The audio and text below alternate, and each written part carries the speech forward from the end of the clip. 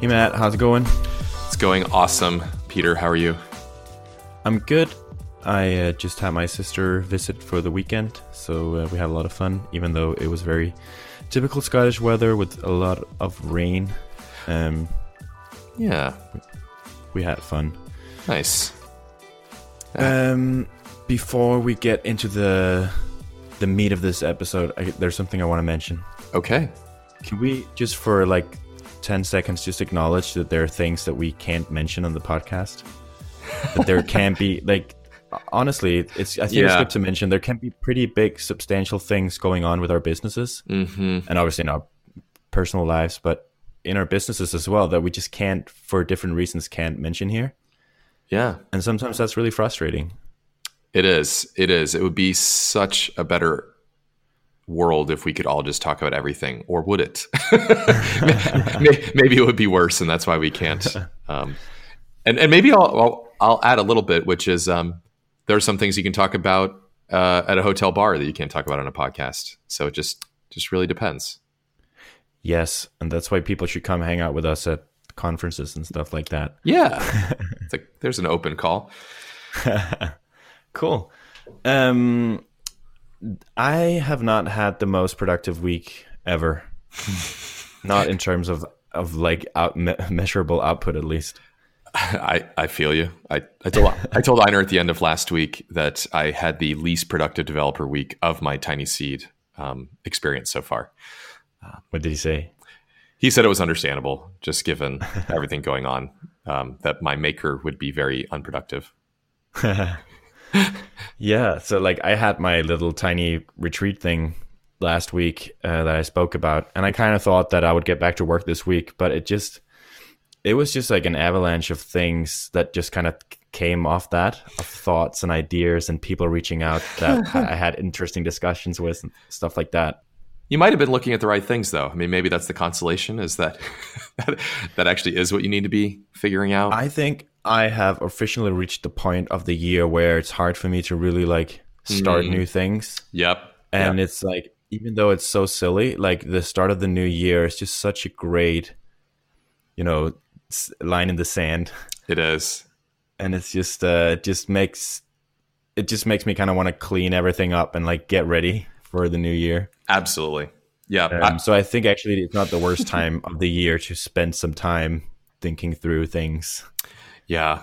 I love it for that reason. I love the weather. Actually, I'm here in Austin, so I have to say, like, some of the best weather probably in the world right now is here. I mean, it's high 60s, dry and sunny every day, which you can translate for me into Celsius, but it's just gorgeous. It's basically the best. And that makes me want to just, like you said, clean, decorate, clean, organize. Like my desk right now is the aftermath of an entire summer and fall of like heads down working on stuff.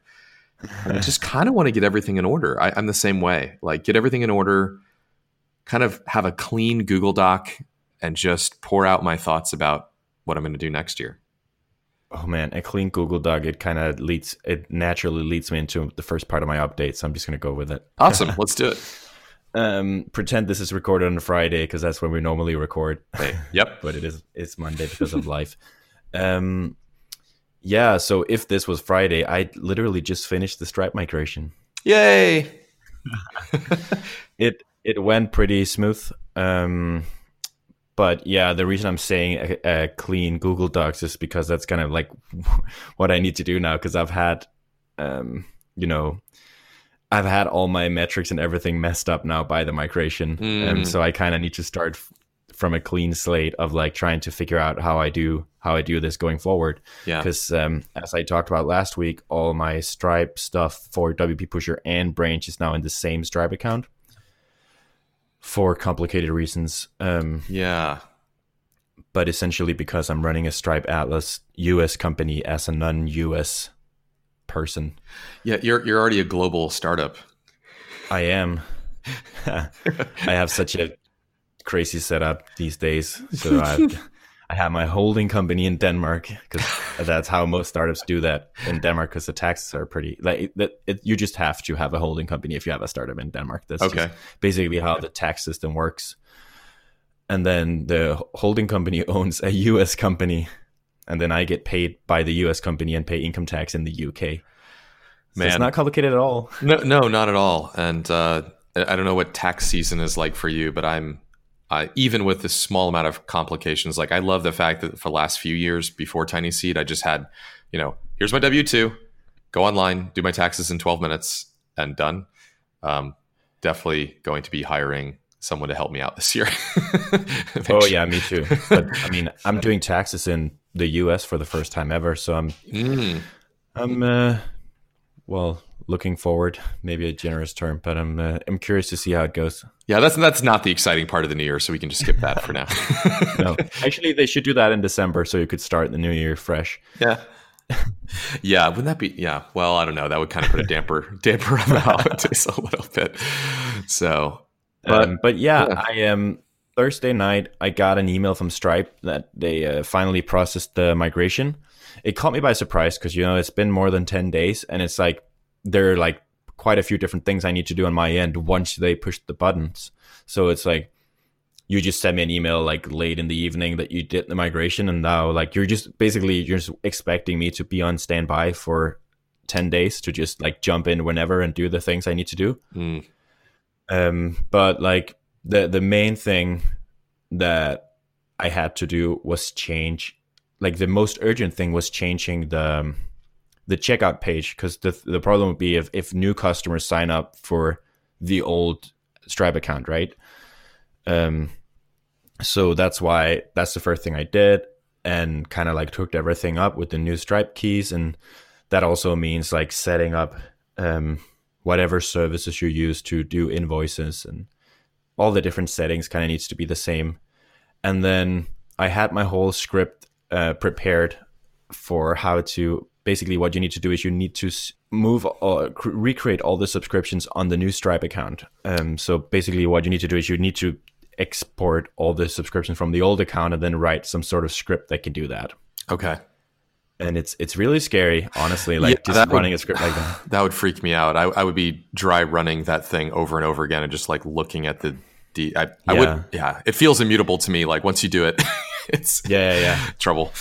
There are a lot of things that can go wrong, honestly. So I tested it on the test account before that, but it's just never the same as testing. No, it's not in the real environment. Actually, Maya was standing right behind me when I was running the script the first time, and that was for everyone on my personal plan, which is $39. Okay, but so what I told her was, when I run this script, if I messed it up like really badly, instead of $39, they'll be charged $500 because that's the big plan. Yeah. Oh yeah. And real data, man. I mean, once you start pushing real data through a stream, you learn how good your code is then, Yeah. So it was sort of scary. And also you need to make sure Stripe don't charge them right away.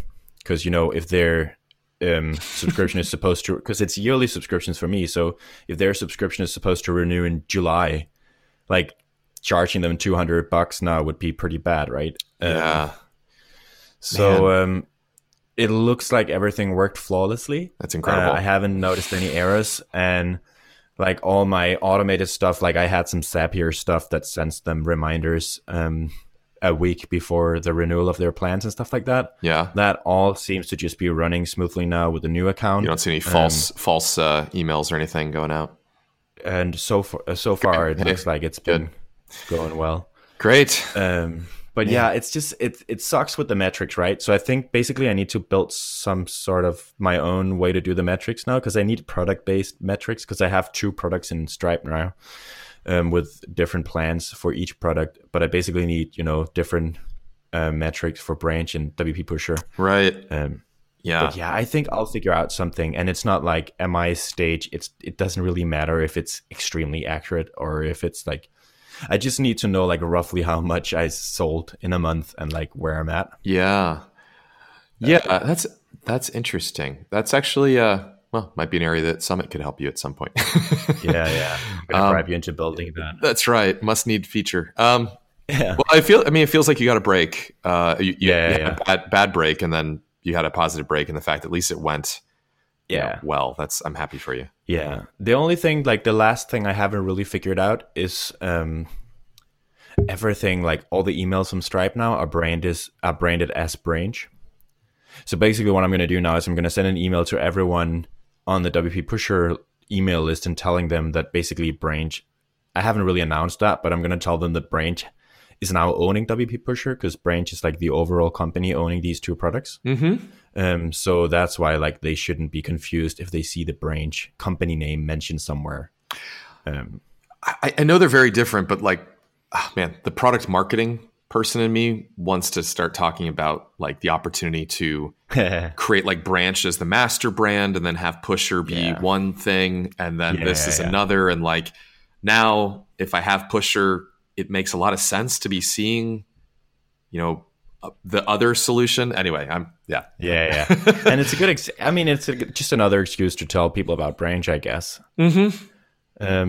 But yeah, that sort of feels like a fresh start. Yeah, getting all that over with. So absolutely. It's timely with the New Year's and stuff. I mean, we're talking about like it's the last day of December, but we can't just go on holidays now. Like we still need to. Yeah, we still have a couple of weeks left. Yep, not yet. Yeah, and then so there's another thing that's going on, which is kind of what I touched at when I said that there's stuff you can't mention. There's another big thing that's kind of been going on for a long time that's sort of done. So those like two things combined sort of gives me the feeling of a fresh start, and it helps me to like get back to work, I think, and focus on what needs to be done. Yeah. So it feels good. Yeah, I completely understand. Yeah. So this week, like maker wise, the main thing I worked on was building out the blog on the Branch website. So the thing is, I built it as a static website. I've talked about this a few times, and I really like that a lot. But building the blog, I'm just basically recreating WordPress, which seems sort of stupid. So I'm honestly debating going back to like a full blown WordPress site, because I want it all to be one site. I don't want to like have a blog subdomain or something like that. Okay. I'm not sure about it yet. But I think maybe it makes sense for me to have it as a WordPress project, just to kind of like use Branch for it as well. Feel the pain. Yeah, exactly. I think that's good. Yeah. I also last week, I think I talked about how I send out an email to everyone asking them why they haven't activated with Branch, or like why it didn't work out for them somehow. And one person actually replied back that he said they desperately needed a CI/CD workflow, and like with the whole mum thing or mum test thing, it's like, yeah, do you really desperately need it if you like, right? Yeah, but whatever. He said that, and he's using a hosting company which I'm about to probably partner with in January. So I asked them for a test account. And I'm going to do I want to do a tutorial for him. But getting a test account from them and setting everything up in Branch and kind of like dog fooding it and playing around with it, I realized that there's a lot of different things that I could do better. Yep. So I'm going to fix a few things, and then I'm going to do a blog post and a screencast, first of all, just for him, just see if I can get him activated. And see if he desperately needs a CI/CD solution. I don't want to be in his way. I want to help him be successful with that. Yeah. And then what I realized is I need to have these sorts of guides for all the hosting companies. And it's sort of like an easy thing to do. I mentioned a couple of episodes ago that I know a writer who has done a lot of writing for WordPress and that is interested in helping me out with my documentation. Yep. So basically what I just pitched him on was basically getting him on a retainer every month, and then basically just crank out guides and tutorials for different hosting platforms and like different workflows. It's great. And then just be on a retainer. So every time I change something in the product, he can, go back in and update the guides so they're kind of up to date, because it's not a one-time thing adding the documentation, especially not this early on. Right. He sent me his quotes already, or his rates already. So I think actually that's going to play out pretty nicely. Cool.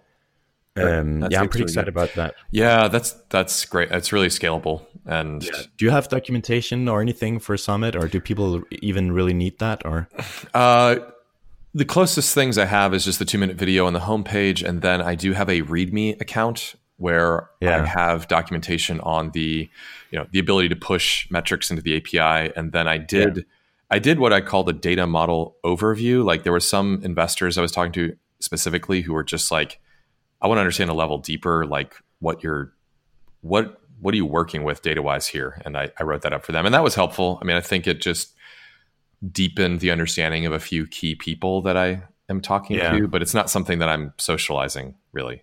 No. Yeah. I don't know. I think for me, it's really important because it seems like everyone really, especially at this point when the product is still like rough on the edges, needs documentation. Sure. I would love to, don't get me wrong, I'd love to have a lot more. I think huge educational opportunity. But I think also developers like documentation. They like, it's like the good old days when you were picking up a new programming language or technology, and you sit, with the documentation and you kind of go by it step by step, and it's kind of nice. It is. Yeah. There's one more thing I want to mention, kind of like another really big realization I had this week, and it's kind of like a few things that got me to it, and realizing that setting it up in Branch was more complicated than I would like it to be. Especially when you compare to some of the hosting platforms that I already have integrations with, so Pantheon and WP Engine. Like I had to look up quite a lot of documentation and do like trial and error to get it to work, and I built the tool, so like that's just bad. But yesterday I had a really good conversation with Derek Reimer. Yeah. I asked him about something pricing related, because we both have like a similar model with freemium, and then on a paid plan of like with usage basically. But he asked me about my positioning for Branch, and it's something I've talked about here on the podcast, which is what he referred to, and he was basically asking where I was with that. And the thing is, for a while I've kind of like wanted to move away from the CI/CD positioning, and he was curious, or maybe also a little skeptical of the CI/CD positioning for Branch. But we had a really good conversation about like where the value is in Branch, and like what people use it for, and who's the right who's a target user. And it made me realize a few things. Most of it is something I've already thought about or talked to people about, but it's just been a while since I really thought about it or talked to people about it. So it was nice that Derek asked about it and reached out. But the thing I realized is that I think this whole like incremental improvements thing, I've kind of messed it up, I think. And it's very much related to product market fit and some of the stuff we talked about, especially in the last episode. But in our little Slack conversation before we started recording, I sent you an image. I'm just assuming you've seen it before. Yes. So it's basically, I think it's from Spotify, and it's basically it's like their way to explain what a minimum viable product is. And basically, so they have a good example and a bad example. And I think most people have seen it, but I'm just going to try to explain it anyways. Yeah. So the bad example is basically step number one in this product journey is just a wheel. Eventually they're going to build a car, right? But the first step is just a wheel. So the customer is unhappy at this point because what are they going to use a wheel for? Sure. Yeah. So basically step number two is they have two wheels attached to each other. Maybe four, but we can only see two of them because it's two dimensional. The customer is still unhappy, right? Because what are they going to use two wheels attached to each other for? Yep. Step number three is just like basically an empty shell of a car, I think, or like a half car or something like that. The customer is still unhappy. And then step number four is an actual car, and then the customer is happy, right? So, Yep. The good example is, first, step number one is a skateboard. So it's just like a very simple product, 4 wheels and like a piece of wood. Step number 2 is like a little scooter. So it's basically just a skateboard with like a steering thing attached to it, right? Step number 3 is a bicycle. Step number 4 is a motorbike. And the whole time the customer is happy, right? Because they're getting an actual product that they can use to get from A to B and, get value from. And then step number 5 is a car.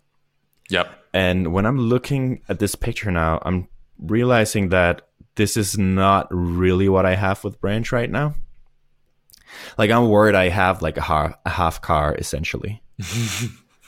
And it's making me, I don't have an answer or like a solution for how to fix it right now, but it's making me think a lot. Yeah. I think what I'm doing with the integrations is getting me closer to the good product journey, where I'm basically trying to solve a smaller use case. Right. But this is what Derek was trying to push me to basically realize yesterday, I think, is basically what's the most like core value thing you can solve for people, and like where are they most frustrated, and how can you help that frustration go away, and just be way more, not niche necessarily, but just like way more focused on like a specific thing, which would also sharpen my positioning. Yeah, this is kind of like, this is where I'm at right now. Like literally half an hour before we recorded is when I found this picture because I remembered it. Yeah. And yeah, it's just like, it's kind of like a rough thing to realize, but I just think like the only way to move forward is realizing that and kind of like start to do something about it. Right. Yeah.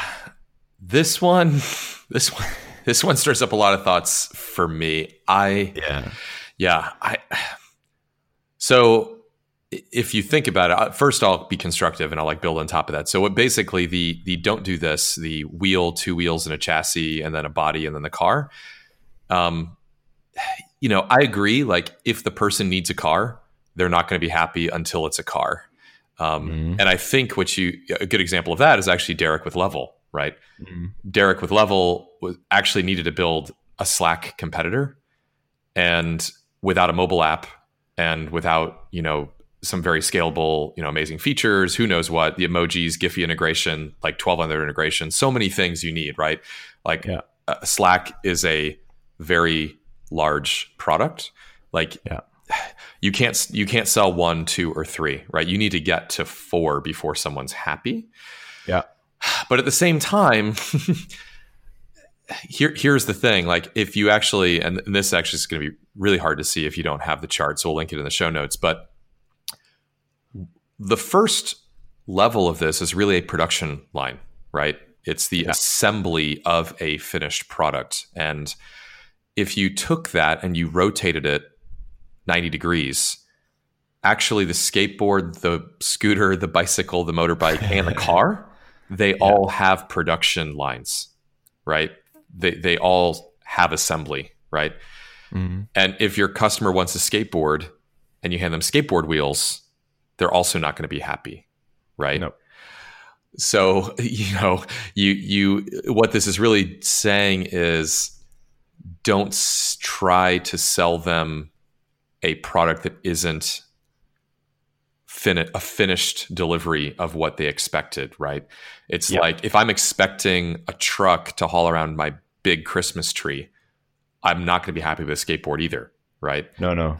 So, but understanding your customer is I'm in a setting where I just need a way to get from point A to point B.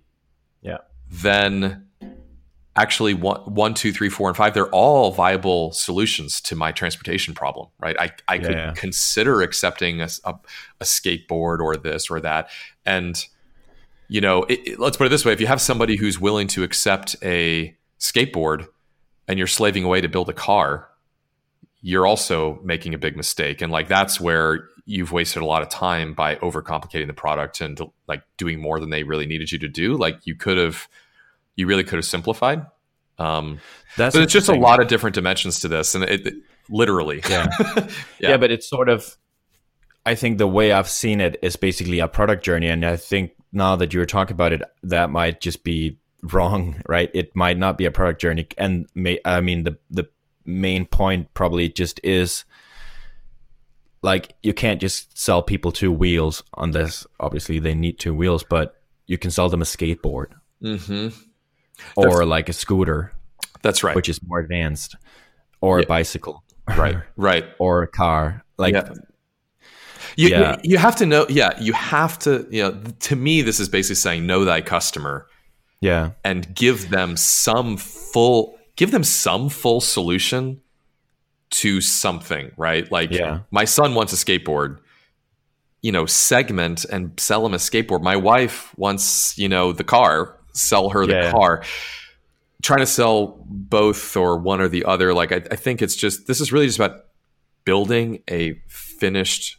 delivering a full solution to someone, right? Is the key. Yeah. And like Elon Musk with SpaceX, like he has to build all the components and assemble a full rocket that really works and doesn't blow up and like gets you to the thing. Like, you could argue like, were there skateboards along the way to what he's doing? Kind of. But like the first step was kind of a high bar, right? Like some businesses have a high bar for the first steps and other ones have a low bar. And I think Honda, I'll use a very literal example, like Honda Motor Corporation actually started out selling motors for bicycles. Nice. Yeah. Now they make private airplanes, like jet airplanes, among many other things. So you can build a company that starts out with one of these. That's more like the stair stepping approach, right? That's right. Yeah. That's the starting out. Go ahead. Let me tell you why I thought about this picture in the first place. Yep. So basically, yesterday in my conversation with Derek, he said something about, this is, SaaS is hard or whatever, something like that.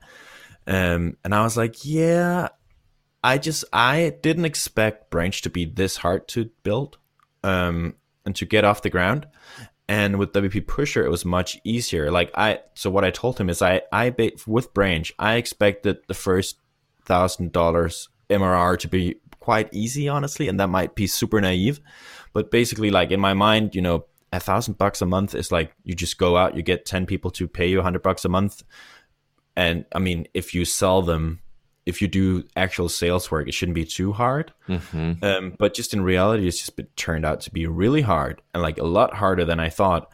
And with WP Pusher, getting to $1,000 MRR, I just don't remember it to be super difficult. It's just sort of, in the first few weeks, I had a few sales here and there, and I was surprised even that I got the first few sales because it was people I hadn't even spoken to ever. And getting to the first $1,000 just sort of like happened by itself within the first year. And I didn't have to do super much to do it. And so obviously it's just been thinking about why that was and why it was so easy. And I think WP Pusher is probably a really nice skateboard, and Branch is like sort of crappy car right now, like for a lot of people. Yeah, and that might be the reason why. Yeah. How did you get Pusher to market? WP Pusher to market? Like, how did people buy it? How did they find out about it? That's a whole nother story. Not like the full story, but like literally, where did they go to buy it? They came to your website, and traditionally you buy WordPress plugins. Like you found the free version on the marketplace or like the plugin directory. And then usually people have like a way for you inside the plugin to upgrade. Okay.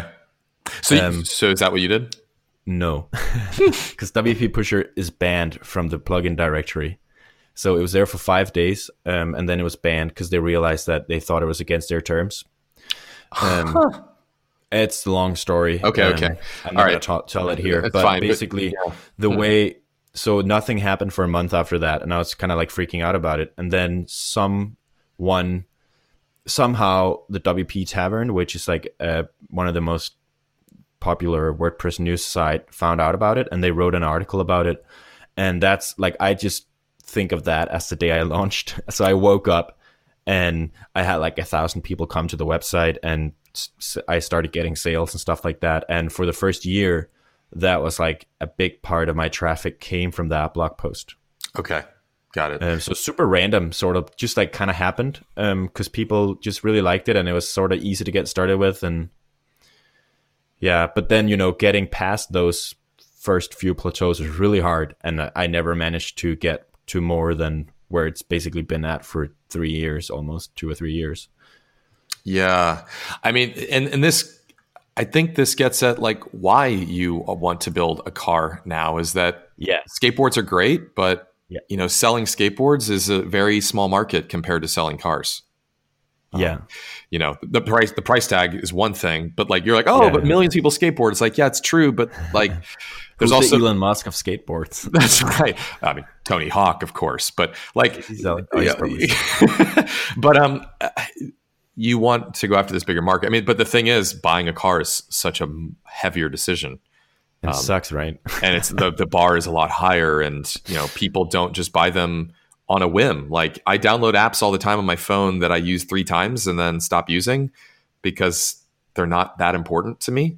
Yeah. But, a CI/CD solution, let's just call it that for a second, is obviously a much bigger decision. And I think that gets at the jobs to be done framework, which I really like about there's forces that keep you doing what you're doing now. And then there's forces that are pushing you to change. Right. Yeah. And I think, is it possible with Branch that, well, I think that's what you're seeing, right? Is that the forces keeping them in place are, for most people, are stronger than the forces compelling them to change and adopt Branch. That must, it kind of has to be that true. I mean, I mean, and I think honestly, it's also, I think Derek is right that it has something to do with positioning. Because the right positioning would make it easier for people to understand if it was for them or not, and it would make it easier for me to build the right thing for those people, right? Right. Can I mention one more thing? Yeah. We've kind of decided that it's okay for us to just rant about things for an hour now, so go. So there's another podcast I listened to about product market fit besides the LP show, which I mentioned last time, and it's a new one by what's his name?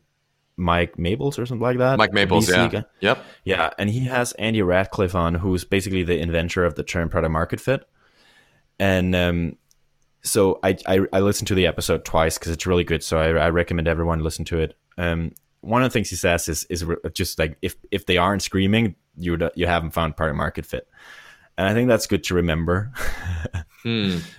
He has a framework for product market fit, which is like a matrix of 4 things, and it's you can either be right, you can be wrong, you can be consensus, and you can be non-consensus. Yep. So basically, like if you're right, it doesn't. If you're wrong, sorry, it doesn't matter, right? Yeah.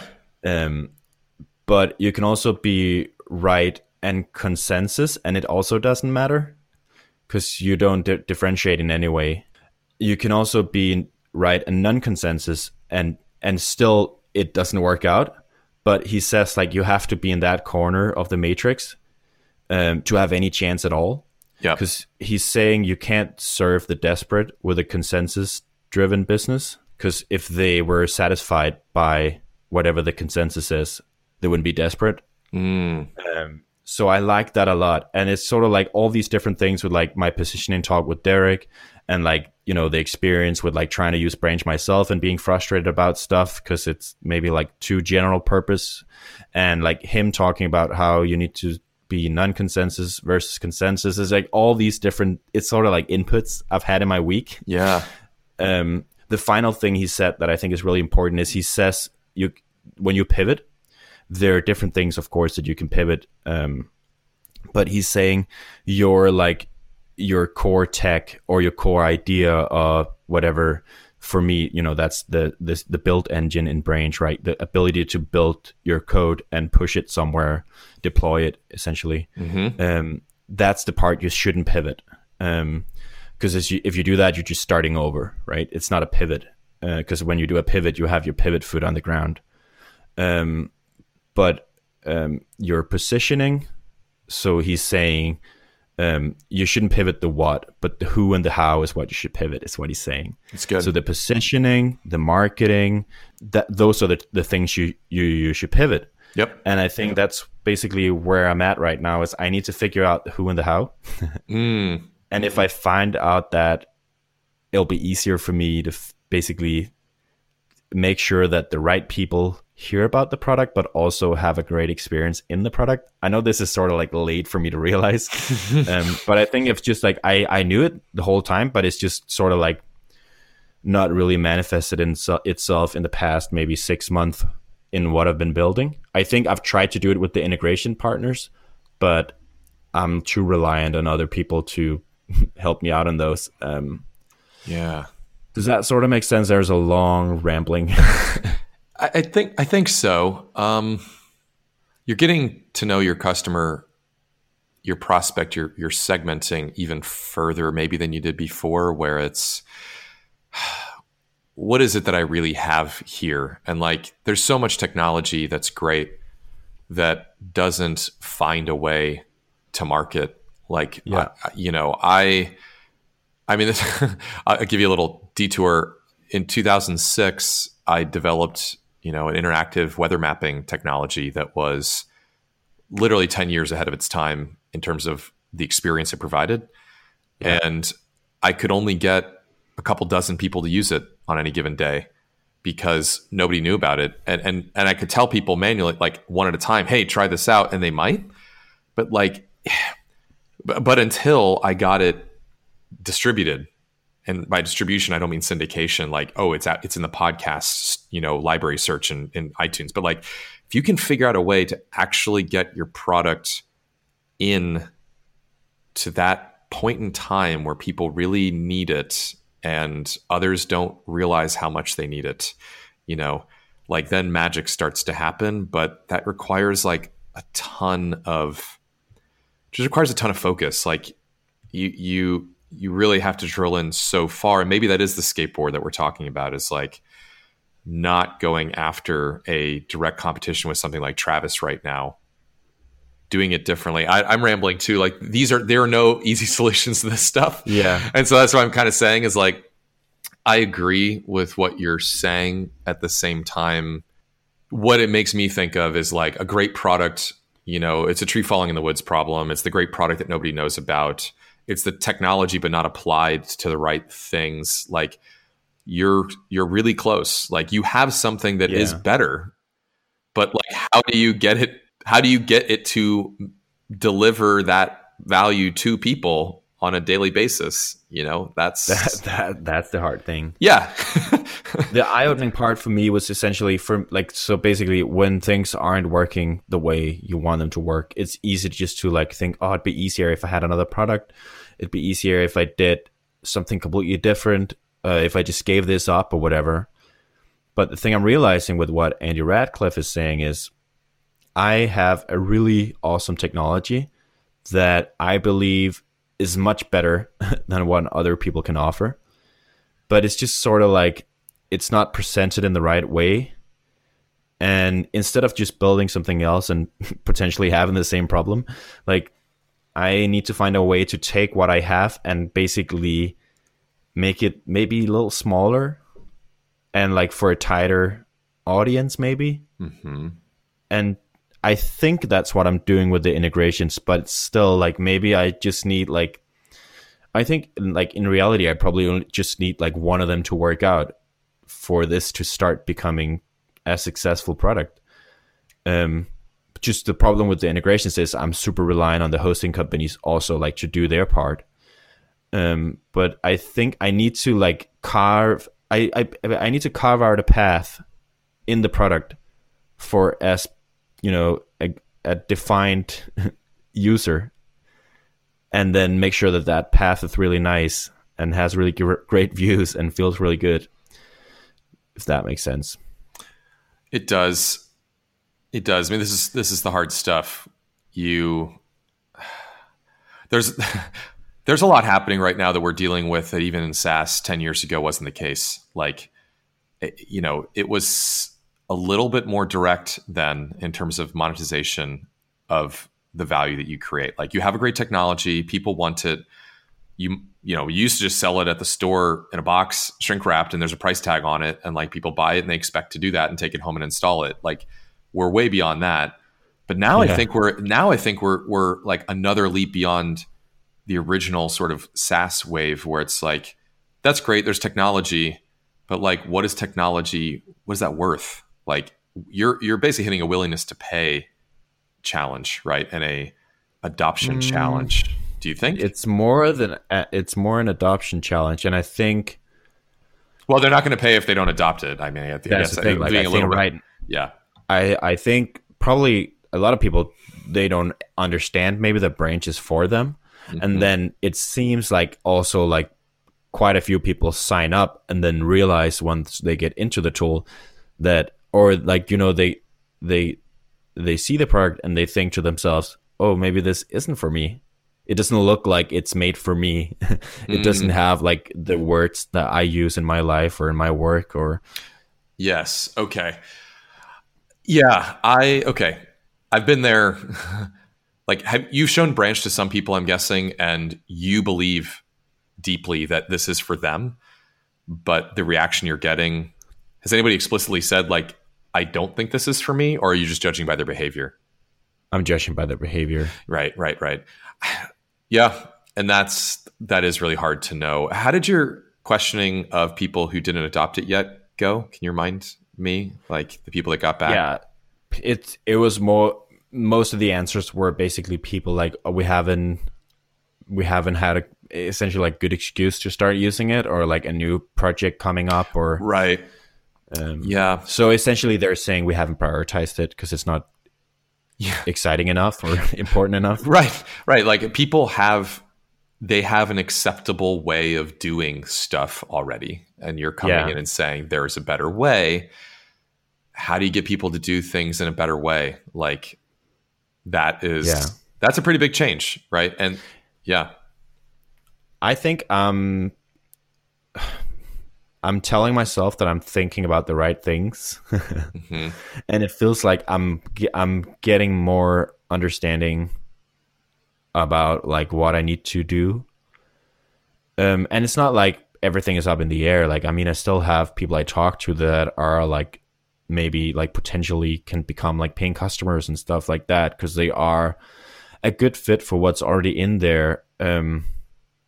But just like thinking a little bigger and like, how can I make this? Basically, I guess what I'm trying to do is making it easier for me to get this off the ground, because it's really hard right now, and it seems like it's a little bit too hard. Yeah. You're trying to lift a very wide, thing and hoist it over your head, and it's like, okay, maybe I need a lighter initial, beachhead or target. That's what I'm thinking, at least. Okay. But that's a lot of talk about Branch, almost 45 minutes. I'm sorry about that. No, it's good, man. What was your product called again? It's Summit. It's this thing. Use summit.com. I talked a lot too. That's fine. Yeah, it's one of the things I wish I could. I love talking about this with you. I wish I could I wish I knew the answer, right? And I think what's at least nice about this chat we just had is like, you're reaching into the gray fog or soup or whatever, and just like, this is the hardest part, I think, because you're like, man, I'm trying to solve this multivariable thing, and I feel like these ones are probably pretty close to being right, but maybe I need to adjust this. And I mean, this is the hardest part. Like, this is everything working is the next step. You know what I thought this week? I had a thought, like, what if I just let's just say that I keep my technology, the core like workings of my product. What if I just like, maybe just as a thought experiment in the beginning, but what if I just, because I feel like I've learned a lot in the past year, working on this thing, being in TinySeed, talking to you and a lot of other people. What if I just like thought about how I would start Branch over? Like, what if I just started from scratch, but I had the product, I had the technology? How would I do it? Yeah. And that's been really interesting to kind of like start to think about that. Like, what if I just started over? Like, there's like, no one can tell me not to do that. Think about that, man. You definitely have the time. Like what if there's a way to start this over and just find a way that's maybe just, less hard? Yeah. yeah, find the avenue you want to go really deep on and use all the assets that you already have as like, oh, cool, I get to start here. Like I get to start with this. Yeah. That's a huge advantage. Instead of starting with a new product, and like one of the things I would love about Branch is the branding of it. I love my logo. I love the name. So I love telling people about my company Branch and like the startup I work on. And I don't want to give that up. And I love like the technology of like CI/CD and, Linux servers and Docker containers and stuff like that. I want to work on that. But maybe there's something about the model I've chosen right now or the way I go about things that just like just making it harder on myself. And maybe there's a way to just kind of start over a little bit. I don't know. It was just an idea I had, just a thought. I mean, I that's how some of the largest successes have happened, because that is actually how you get outside of the consensus. Like I think, I hate to even mention this because it's such, whatever, an exception to the rule, but like we're talking about exceptions to the rule. That's the point of being not consensus. Like, how do you break out the heuristic? Like, searching the internet was not considered to be a way to make, like, it was a great technology, but it had no business model, or the only business model that existed was like charging for it somehow or having banner ads. And like Google really struggled at first to monetize at all, right? They were like, we have this thing that can search documents. Like, we'll sell it as a server that you put in your company, and it searches your intranet and it helps you find documents that are related to the topic you're searching for. Like, wow, like that was a thing. Like, you wasted time on that. Like, yes, because it was like, clearly this is how we need to apply this technology, is helping people search documents, right? And then it's like searching the web, and like, I mean, nothing worked or made any sense until they figured out the monetization. And it ended up being obviously very orthogonal to what they were doing, and they ended up giving stuff away, very counter to the general advice and counsel of the indie bootstrapper community. It's like, wait, you're going to give away the technology part? But like, that's not. I mean, sometimes that unlocks things when you just go, break some assumption that you have and just try it out mentally for a while. I think that's what I'm trying to say, is like break some assumption in your mind and just see where it goes. I think your point from last week's episode, which was very well received, actually, got a lot of feedback on that one. Your comment about how a lot of bootstrappers just kind of end up building heavy companies and just like kind of like accepts that. Yep. Where with like a funded startup or VC funded startup, someone would tell them that this is not a success story. Like, this is not what you should build. Right. Like, and we don't expect you to run this. Like, you built the wrong thing, and we don't expect you to run and maintain this thing. Yes. Whereas with a lot of bootstrappers, they kind of just accept that because, they get attached to 10K MRR, which of course they do because it's their salary. But a VC funded startup wouldn't get attached to 10K MRR. Yeah. Because it wouldn't be a signal of success to them. No, right. I think that's worth keeping in mind. And like, if Branch is really hard right now, like maybe it'll keep being hard if I don't change something fundamental about it. You need to know what your summit, there I found a way to bring in the name, what it looks like, right? Like for you, if going to Mars is the goal, you're not going to be content with building a scooter, right? Or you're not going to be content with building a bottle rocket, right? Like, you actually do want to build the thing, and that's not necessarily go to Mars SpaceX level thing, but it's more than a skateboard perhaps. And I think it is. Think about this: like, if you end up building a skateboard shop and you're building skateboards by hand and sanding them and painting them and everything else, that might be a great business, and maybe that it could be a great business, but you might get bored with it, actually. Like, you might not want to run it before you know it, and maybe that's okay too. But I will say it's not an easy transition to go from being a skateboard shop to a motorcycle company. Like, those are very different. Like, you're not going to be able to take the person that wrenches the bearings onto the skateboard. I'm confusing my words, but like, you're not going to take that person and say, like, start assembling like exhaust valves or whatever for a motorcycle. Like, it's a different business. So like, there is a trap in thinking that you can just build one thing and then do another. Like, let me give you an example. You had WP Pusher. Why didn't you just evolve WP Pusher into Branch? Because I fundamentally didn't believe that was possible. Right. Your skateboard couldn't just evolve into Branch, or it could, but it would have been really, really ugly. Like really. which is why I'm skeptical when people say that I should sell Branch to WP Pusher customers, because maybe bringing in those customers will recreate the same problem that I had with them. Yeah, I mean, ultimately, I don't think great products do somewhat evolve, but there's a lot of, sort of, you end up with some pretty nasty stuff too. Like I think if you have the luxury of designing something from the ground up better, you weren't going to evolve. I mean, now let's just start dropping bombs. Like you weren't going to evolve SpaceX from NASA, right? You weren't going to evolve, some of these new full stack ways of doing things out of, like Remax didn't come up with Zillow or Open Door. Like at some point, what you're basically saying is if you're drinking the Kool-Aid of guys like Mike Maples, what you're actually saying is like, I want to build something that is transformational in my vertical, my space, my industry. And it's very unlikely that you're going to like stepstone your way there by this like incremental evolutionary process, because a lot of evolved things don't end up these glorious humans. They end up like catfish and, bugs. And like you don't necessarily end up with an amazing thing. Like if you're, you know what I mean? Like, Andrew Radcliffe said he didn't believe in incremental stuff. And he said that he doesn't believe, and he's a very smart guy. He's one of the founders of Wealthfront as well, I think. And he said that he doesn't think that everyone should follow the lean startup. And he said that there's a very big risk when you do that.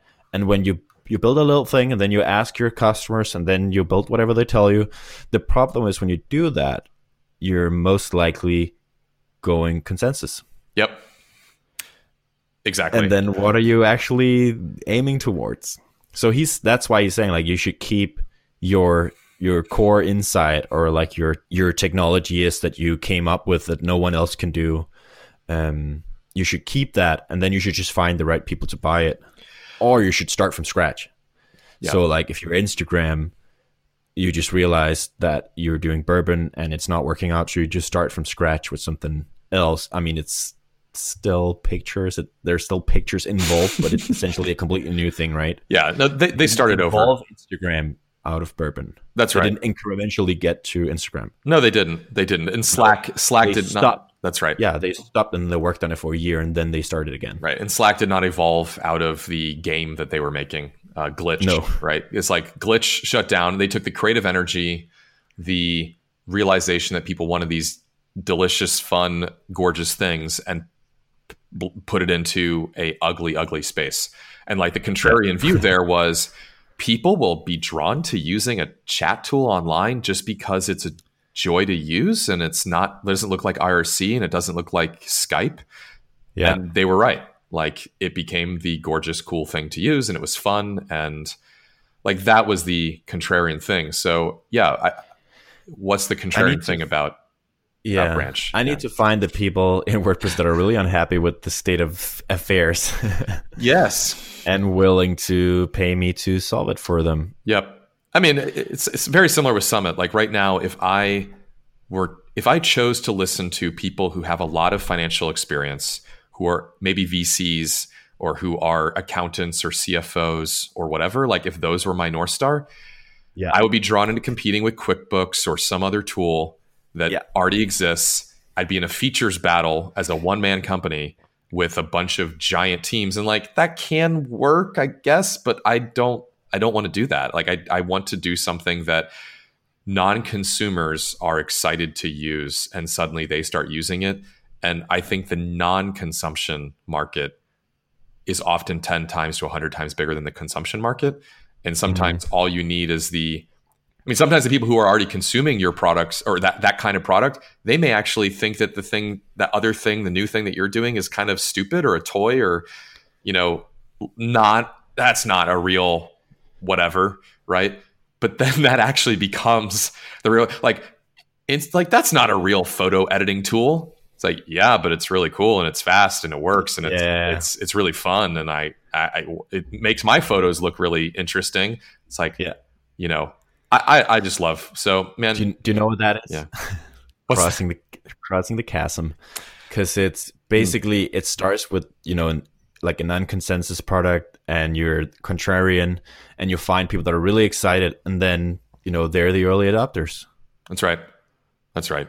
People who aren't doing X yet, but maybe could be, should be. And I will say, like, Peloton, to me, if we want to just grab another headliner company, like, they have built a brand or whatever where I know people who cycle a lot, and like, that's not necessarily their target customer, their early adopter. Like, their early adopter is like, hey, you know, you're like, a hardcore cyclist is going to look at a Peloton machine and be like, it's way too expensive. It's overpaying for whatever. I don't need that, whatever. But it's like, you know, but an exercise bike that has a subscription attached to it is a fantastic business. And it turned out there's like millions of people who are willing to pay for one of those things. But you weren't going to hear that from like cyclists, right? Nope. Or people who already exercise a lot, you know? So go figure. That's a very good point, man. You know what's good about recording this on a Monday instead of Friday? So you'll only have to wait 5 days before you get to give your update because we won't have time for it today. I'm totally fine with that, man. I appreciate letting me. I love this, by the way. And if anybody's listening, my DMs are open. I love talking about other people's startups. So anytime, awesome, man. Yeah. This was a good chat, but let's call it off here. Sounds great. Cool, man. Enjoy your week. You too. Talk to you later. Bye.